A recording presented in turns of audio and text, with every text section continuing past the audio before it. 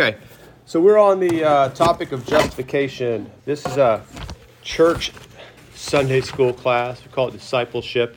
We want to know what we believe and why we believe it, and confess our faith, and understand our faith is a deposit. It's been given to us in Scripture, and we use this confession of faith, the Westminster Confession, to give us a good summary of what the Bible teaches. If you look at the Bible, it's 66 books written over 1,400 years, apart by 40 plus authors. It's one story, but there's some intimidation as far as putting it all together and making sense of the whole thing. So one thing that we found to be very helpful in church history is to make written confessions of what we believe. And that's what we have here in the Westminster Confession of Faith. So we're on chapter 20, or chapter 11 of it, class 12. So this is really part B of class 12. So we looked at justification last week, what it is. Justification in Scripture is really who God is. It's a status He bestows. It's an act that He gives. You can be justified. God is just, and it's a status of justified or righteous. That same word or concept is used all over the place. And we're looking at it in the sense of a law court. We are legally justified by God, meaning legally declared innocent, not guilty, and righteous. Righteous, those three things. So, all right, so let's think about that. What's the implication of that? When I was out in Grandfather Mountain in North Carolina, there's the thing you do when you're at Grandfather Mountain in North Carolina is everyone has to walk across this swinging bridge. It's a suspension bridge that is over 5,000 feet high. And so you're a mile high, and it's very long, very, very long bridge, very far across these 2 points, and you have to go across it. So you have to have like faith, I believe, in this bridge to walk across. You have to believe you can stand upon it, right? And that's not going to fail, right? So what are some reasons you might decide to have faith in the bridge? Someone else has done it before. Yeah, you see people walking on it already, right? You see Someone people a lot bigger than you. Yes, perhaps. Yeah, they've tested it out. Yeah, so you fall in the safe weight limit or something like that. Hello, welcome. We are glad so we're asking this question: why would you go on this 5,000-foot bridge? What are some reasons to do this? It sounds like a perilous situation. You can kind of see the view from point A. You don't need to go on the bridge to see the view, so you're not really gaining anything necessarily. You could see it. You could justify your way out of doing it, I would think. But yeah, I mean, you might know the builder. You could know the builder. You could know who built it. Yeah, that would be a good reason, right? That might be a reason to either trust or distrust the bridge, depending on who the guy is who made it. Is he credible or not, he or she? So you think about that. So there's a lot of reasons you can talk your way into getting on that bridge or not getting on that bridge. But the thing is you have to decide: am I going to be able to stand upon this, or am I going to fall? And so that's going to determine your posture, or what you're going to do with the rest of your day. Are you going to get on the bridge and go across Grandfather Mountain like that, or are you going to stay back and let everybody else have all the fun, right? So you got to decide. Well, here's the deal. That is what our Christian life is like. We have to decide: are we going to have anything to stand upon? Is it shaky? Is it solid? Is it steady? Do we know the builder? Do we know who we can rely upon? And that's the situation. We're talking about justification. That's the concept. It has practical implications for us. And it is, therefore, thought of well and describing our salvation well as a legal status.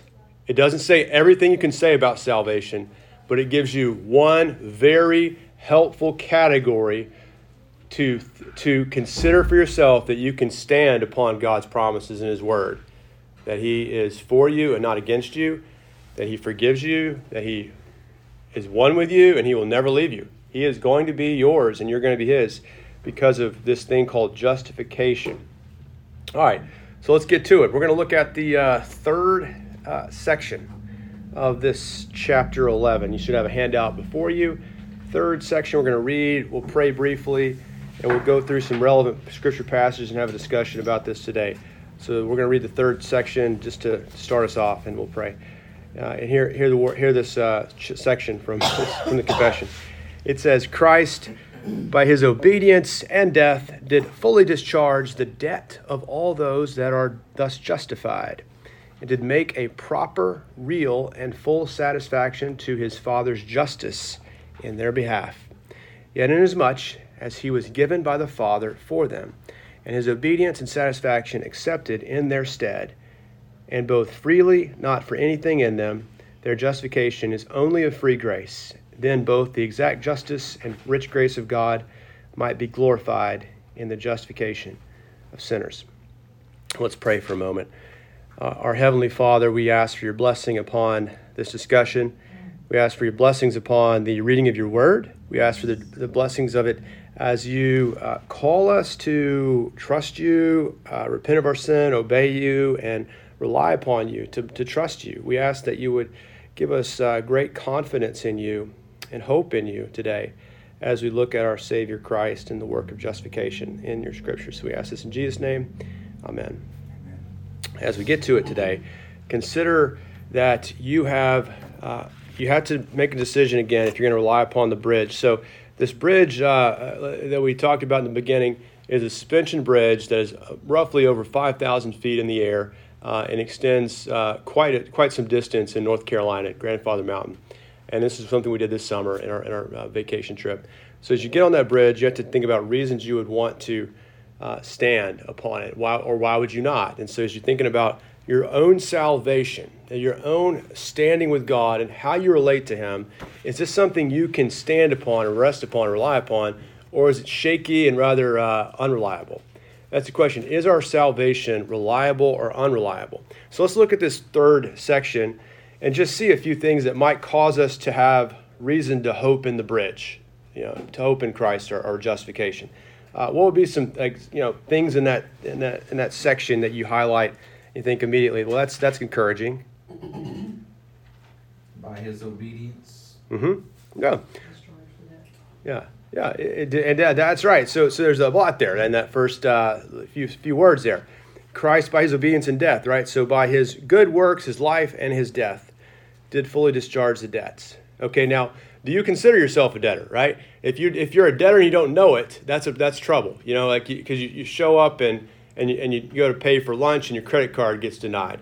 You can't pay for lunch because you don't have any money and your check bounces, right? These are problems.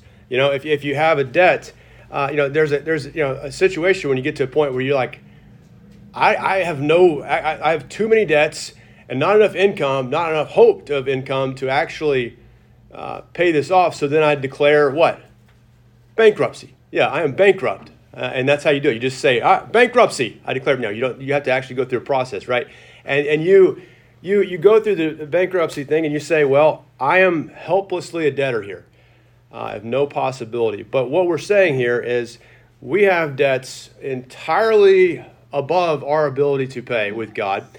And what it is his Christ's obedience and death fully discharge our debts. So that means that when our relationship with God is in question, we have the assurance of the obedience and death to put forward as the proof of purchase, that our debts have been wiped away and we have no more debt. Okay, so that's big. Now, the second point there after that, for all those that are justified, and then the second point there is that it did make a proper, real, and full satisfaction to his Father's justice in their behalf. So you've got this debt you owe, that you've run up the tab on this thing, you can't pay it, but also this justice, this full satisfaction is for the justice for our sins must be paid as well. You consider committing crimes, and then there's a legal requirement on that. And what we have here is we as creatures have sinned against an infinite Creator and been we've earned an infinite penalty that we cannot pay. And what we see here is that Christ's full, proper, real satisfaction is made to the Father's justice on our behalf. And you see there are scripture verses that highlight all of these under A, which would be the Isaiah 53 passage. Which can someone look that up for me real quick in your notes? And if you don't have it, please let me remind you that Reformed Companion, the purple application on your phones, is one of the best resources on your cell phones or devices to pull up these scripture verses and confession really quickly and see all the confession and catechism. It's a really great tool. So has anyone got the Isaiah 53 passage real quick? 4 through 6. Surely you have borne our griefs and carried our sorrows. Yes. And yet we did esteem him stricken, smitten of God, and afflicted. But he was wounded for our transgressions. He was bruised for our iniquities. The chastisement of our peace was upon him, and with his stripes we are healed. All we like sheep have gone astray. We have turned everyone to his own way, and the Lord hath laid on him the iniquity of us all. Thank you. Yeah, if you're gonna walk out on that bridge, if you're gonna approach God and say, "Here I am," do you have assurance based on that verse that your standing will hold? Will the bridge hold? Makes going across that bridge a lot easier. Right? Yeah. I mean, so if it's about this, in what ways? What are some key phrases here? I'll look at 5. Right, wounded for our transgressions, bruised for our iniquities. Yeah, his chastisement, our peace was upon him, and by his stripes we are healed. So reconciled, healed. The debts are paid. The atonement has been made. This is big. And it says here in the next clause of 3, yet inasmuch as he was given by the Father for them, and his obedience and satisfaction accepted in their stead. What is it referring to? His obedience and satisfaction accepted in their stead. Sinless life he lived in the price that he paid on Calvary for Yeah. sins. And yes, in the stead for our own stead, and so you say there, and both freely, not for anything in them, being our works, right? Their justification is only of free grace. It also wasn't because God made us changed. He different. He made us different. It's because it's all in Christ that we are justified. Now, he does make us different, but that's a different category. That's called sanctification. And the Roman Catholic doctrine confuses those concepts. It muddies those concepts together, conflates them, in making justification and sanctification a combo. And that way you can think about it. Well, you're justified on the basis of God making you righteous or infusing righteousness into you and changing you. And then there's a question of, can it be lost because it has something to do with what's in me and what I am, versus being completely outside of me, resting upon Jesus' righteousness and death for me, his obedience and death for me. Okay, there's a difference there, big time. And so our status is not going to be shaky because it has nothing to do with us. Okay, it is only of free grace, as it says in the next line there, fourth line. And it says that both the exact justice and rich grace of God might be glorified in the justification of sinners. Now, this is widely different than the Arminian view. Now, the Arminian view is that there's a law that we must obey. And what we see in legalism is that I must do these laws in order to be justified. And if I disobey these laws, then I will be rejected. And so, understanding God takes law keeping seriously and righteousness. What the Arminian has done is taken the righteous standards of the law and conflated them down into one work, which is believe, have faith. That is the work that you must do, right? Versus the whole obedience to the law. Now, what we see in this section is that we're not justified on account of our faith.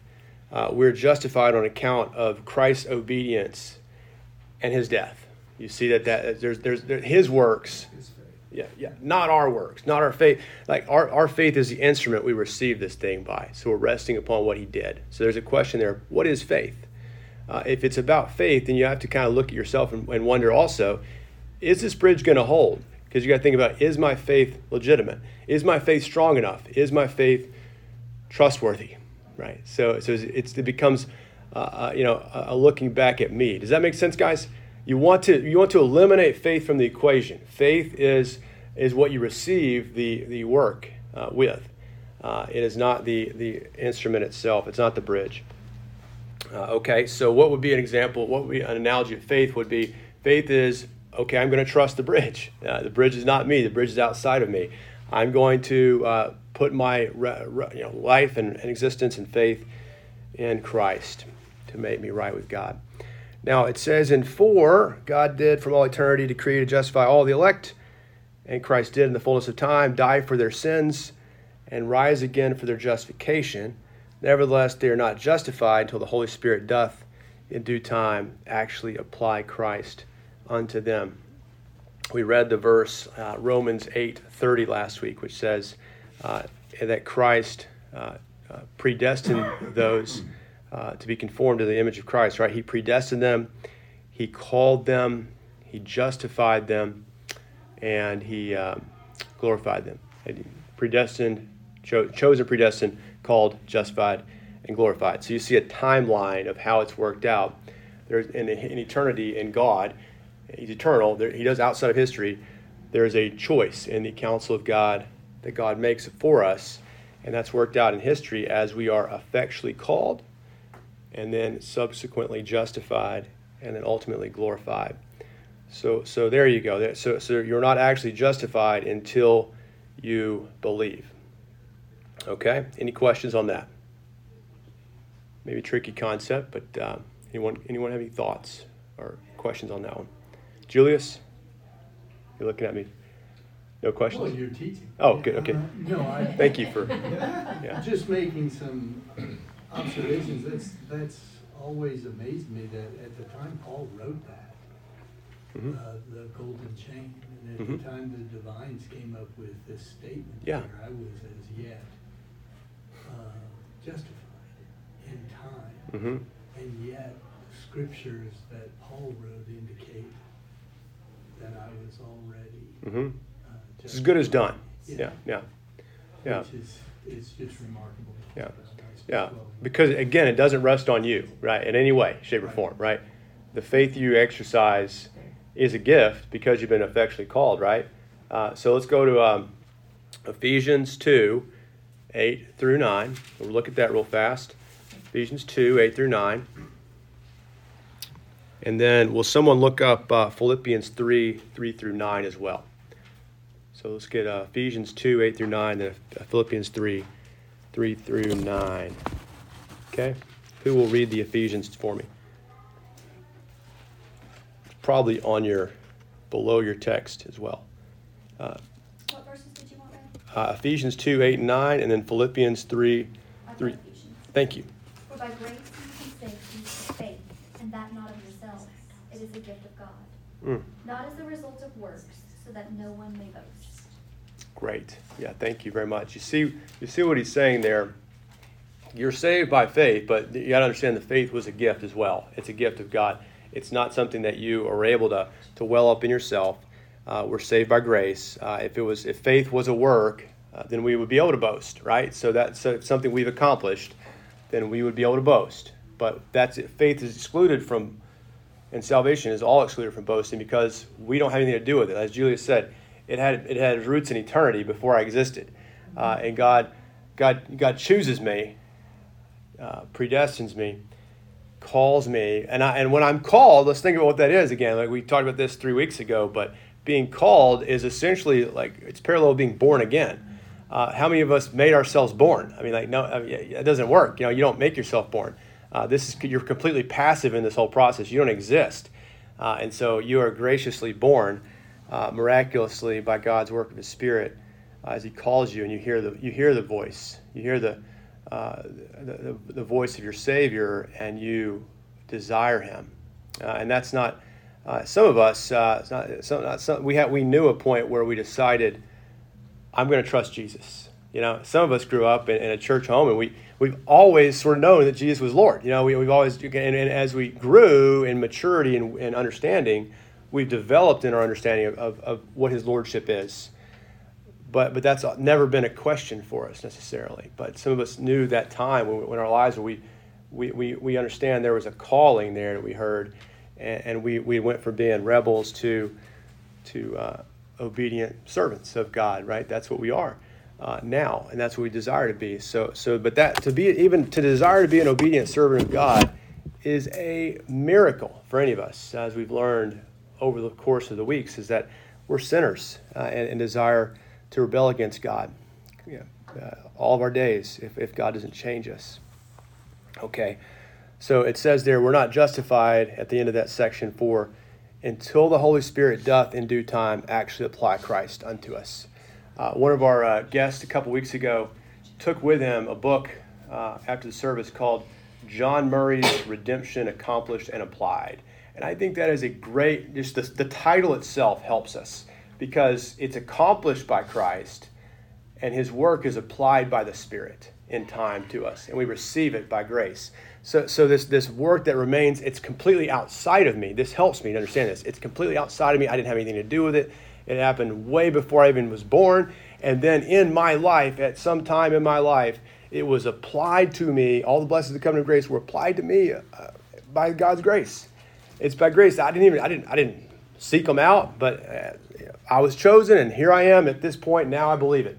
It's the most unlikely story. I wouldn't have planned it this way. I wouldn't have thought that this would be my life, but now I'm in Christ, and that happened in history. So it's both historical in that it was outside of history, but then it happened in history way before I existed, and now it's become a reality in me that I embrace it, and I'm different. Okay, hugely important to think about it in that timeline. That's actually truly done in history and accomplished before I was born. Yeah, and some of us actually, not in this room, but in the church triumphant, were born before Christ came. Right? Before Christ was born of the Virgin and lived and suffered and was crucified and died and rose again and ascended into heaven. They were alive before that, of course. We talked about Abraham and David. David, he says, blessed is the man whose sins are not counted against him in Romans 4:7. He's quoting Psalms. And he's quoting he's quoting Genesis, which says, Abraham believed God, and it was counted to him as righteousness in Romans 4:3. As you look at that, you think, well, yeah, it makes sense that those guys could be justified because it had nothing to do with them. They're trusting God's word, his promises, as much as they had to trust at that time. So this thing, justification, your ability to walk out into the court of God and stand and know there's going to be a verdict read against you or for you, that had nothing to do with you. But it has everything to do with what Christ has done, and you can go with confidence before the justice, before the judge, and know that you don't only have the judge in front of you, you have the defense attorney beside you, and he's your sacrifice, and he is your obedience, and he is your justification. So that's a big deal. All right, let's look at the fifth point here on the first page.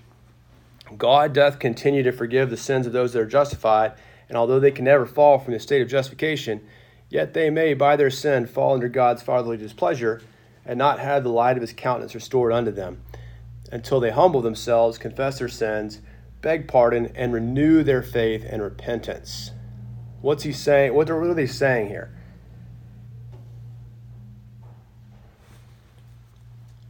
Are they saying you can, I'm just going to ask this question, are they saying someone can be more or less justified? No. They're not saying that. Never would they say that. They're saying what?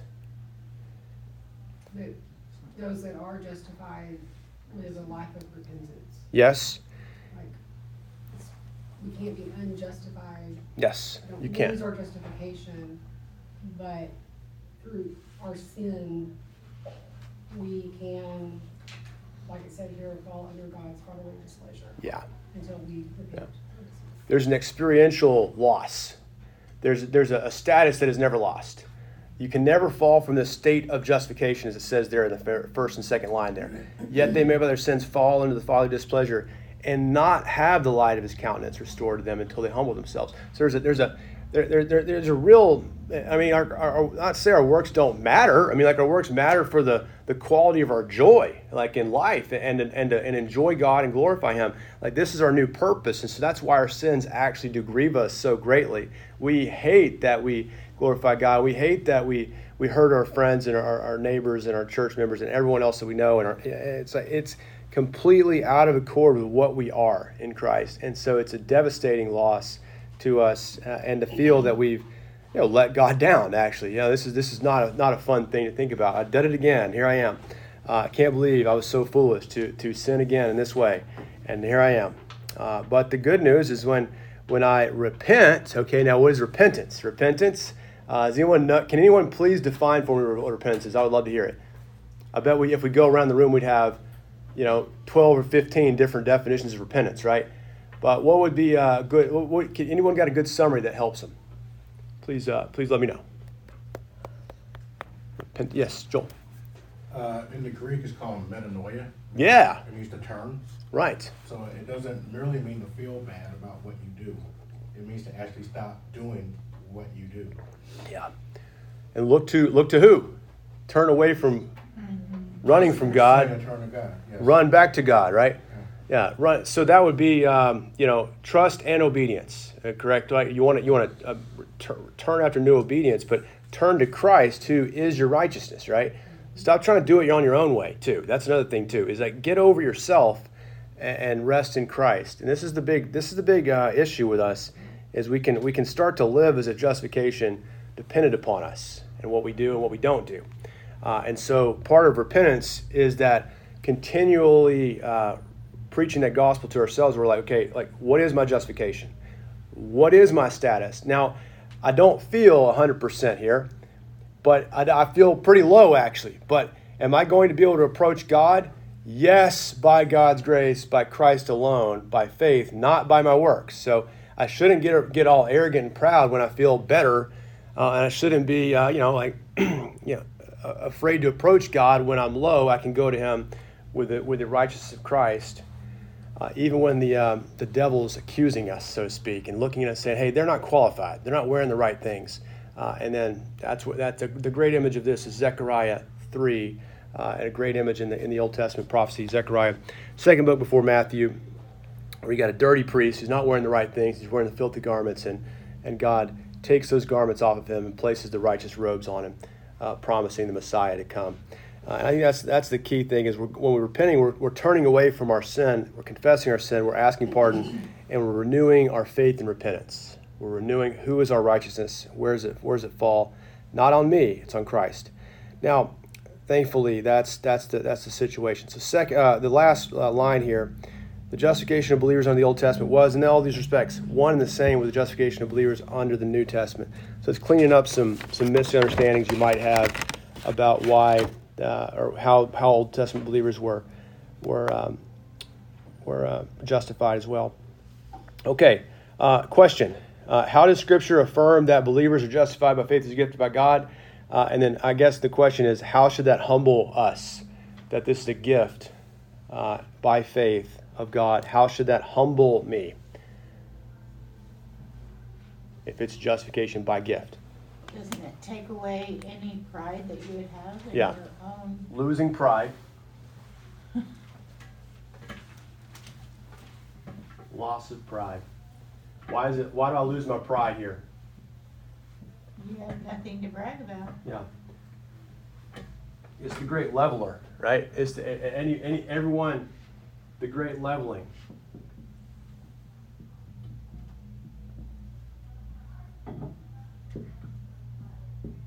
So negatively, I lose pride. What about because it's a gift? Because it's a gift. What do I feel when I get a great gift from a friend? Thankful, grateful, joyful. Yeah. So gratitude, joy. Why do we live in a joyless existence in a proud and arrogant world that's hateful? Because justification is largely unknown. I mean, that's the answer. Justification, largely unknown, highly practical. Pride, joy, thankfulness, these like, the answer for to make people kinder is not social emotional learning. I mean, like, there's benefits in these things, but the way to make people kinder, thoughtful, joyful, grateful, and less arrogant is to know you can stand on the bridge and stand before the Lord our God Almighty, clean and forgiven and loved. You're not just. And in fact, He's not just like, okay, I got to get home to my kids, I got to get home to my wife, the judge that is, and okay, I'll let you go. Like, He's not just saying I'm gonna let you go. He's saying, okay, not guilty, acquitted. He's justly accepting you as righteous on the basis of Christ. He said, He looks at your case, it's spotless. You are 100% righteous as if you've never sinned. That's a strong declaration and a strong, endorsement. You're applying for the job. Let me see your references. Well, I've got this one. This is my ultimate reference. The Lord Almighty says I'm righteous. Okay, that's the what are we going to present before the Lord in heaven when we get to the judgment day? Okay, so any other questions or thoughts? We'll wrap it up today. Try to do better next time. Just be honest with you guys. I wish we could be longer. I wish we could take more time, but we'll get to adoption next week. Is that cool? You guys ready to move on to adoption? Doesn't matter. We're going to do it anyway. So we're going to do that. We're going to move on to adoption. So we're going to go to the next chapter, and that'll be great. Well, Cody Wampler, will you close in a word of prayer? Sure. To apply this? Father, we thank you for this day, Lord. We thank you for your faithfulness, Christ's work, His righteousness given to us, Lord. His death wipes away our sin, Father, to come the punishment for what we deserve. And Lord, we are, as Justin has talked about, we are declared righteous, not guilty, but as if we perfectly obeyed every command you've given. Father, that is beyond understanding for us in some ways without the faith that you've given to us. And Lord, we thank you for that. We praise you for those truths. And Lord, we thank you for fellowship together, worshiping you and being reminded of these wonderful truths. We ask this in your Son's name. Amen. Amen. Take this with you guys. Preach it to yourself. Preach it to everybody. See y'all next week. I'll see you in 5 minutes.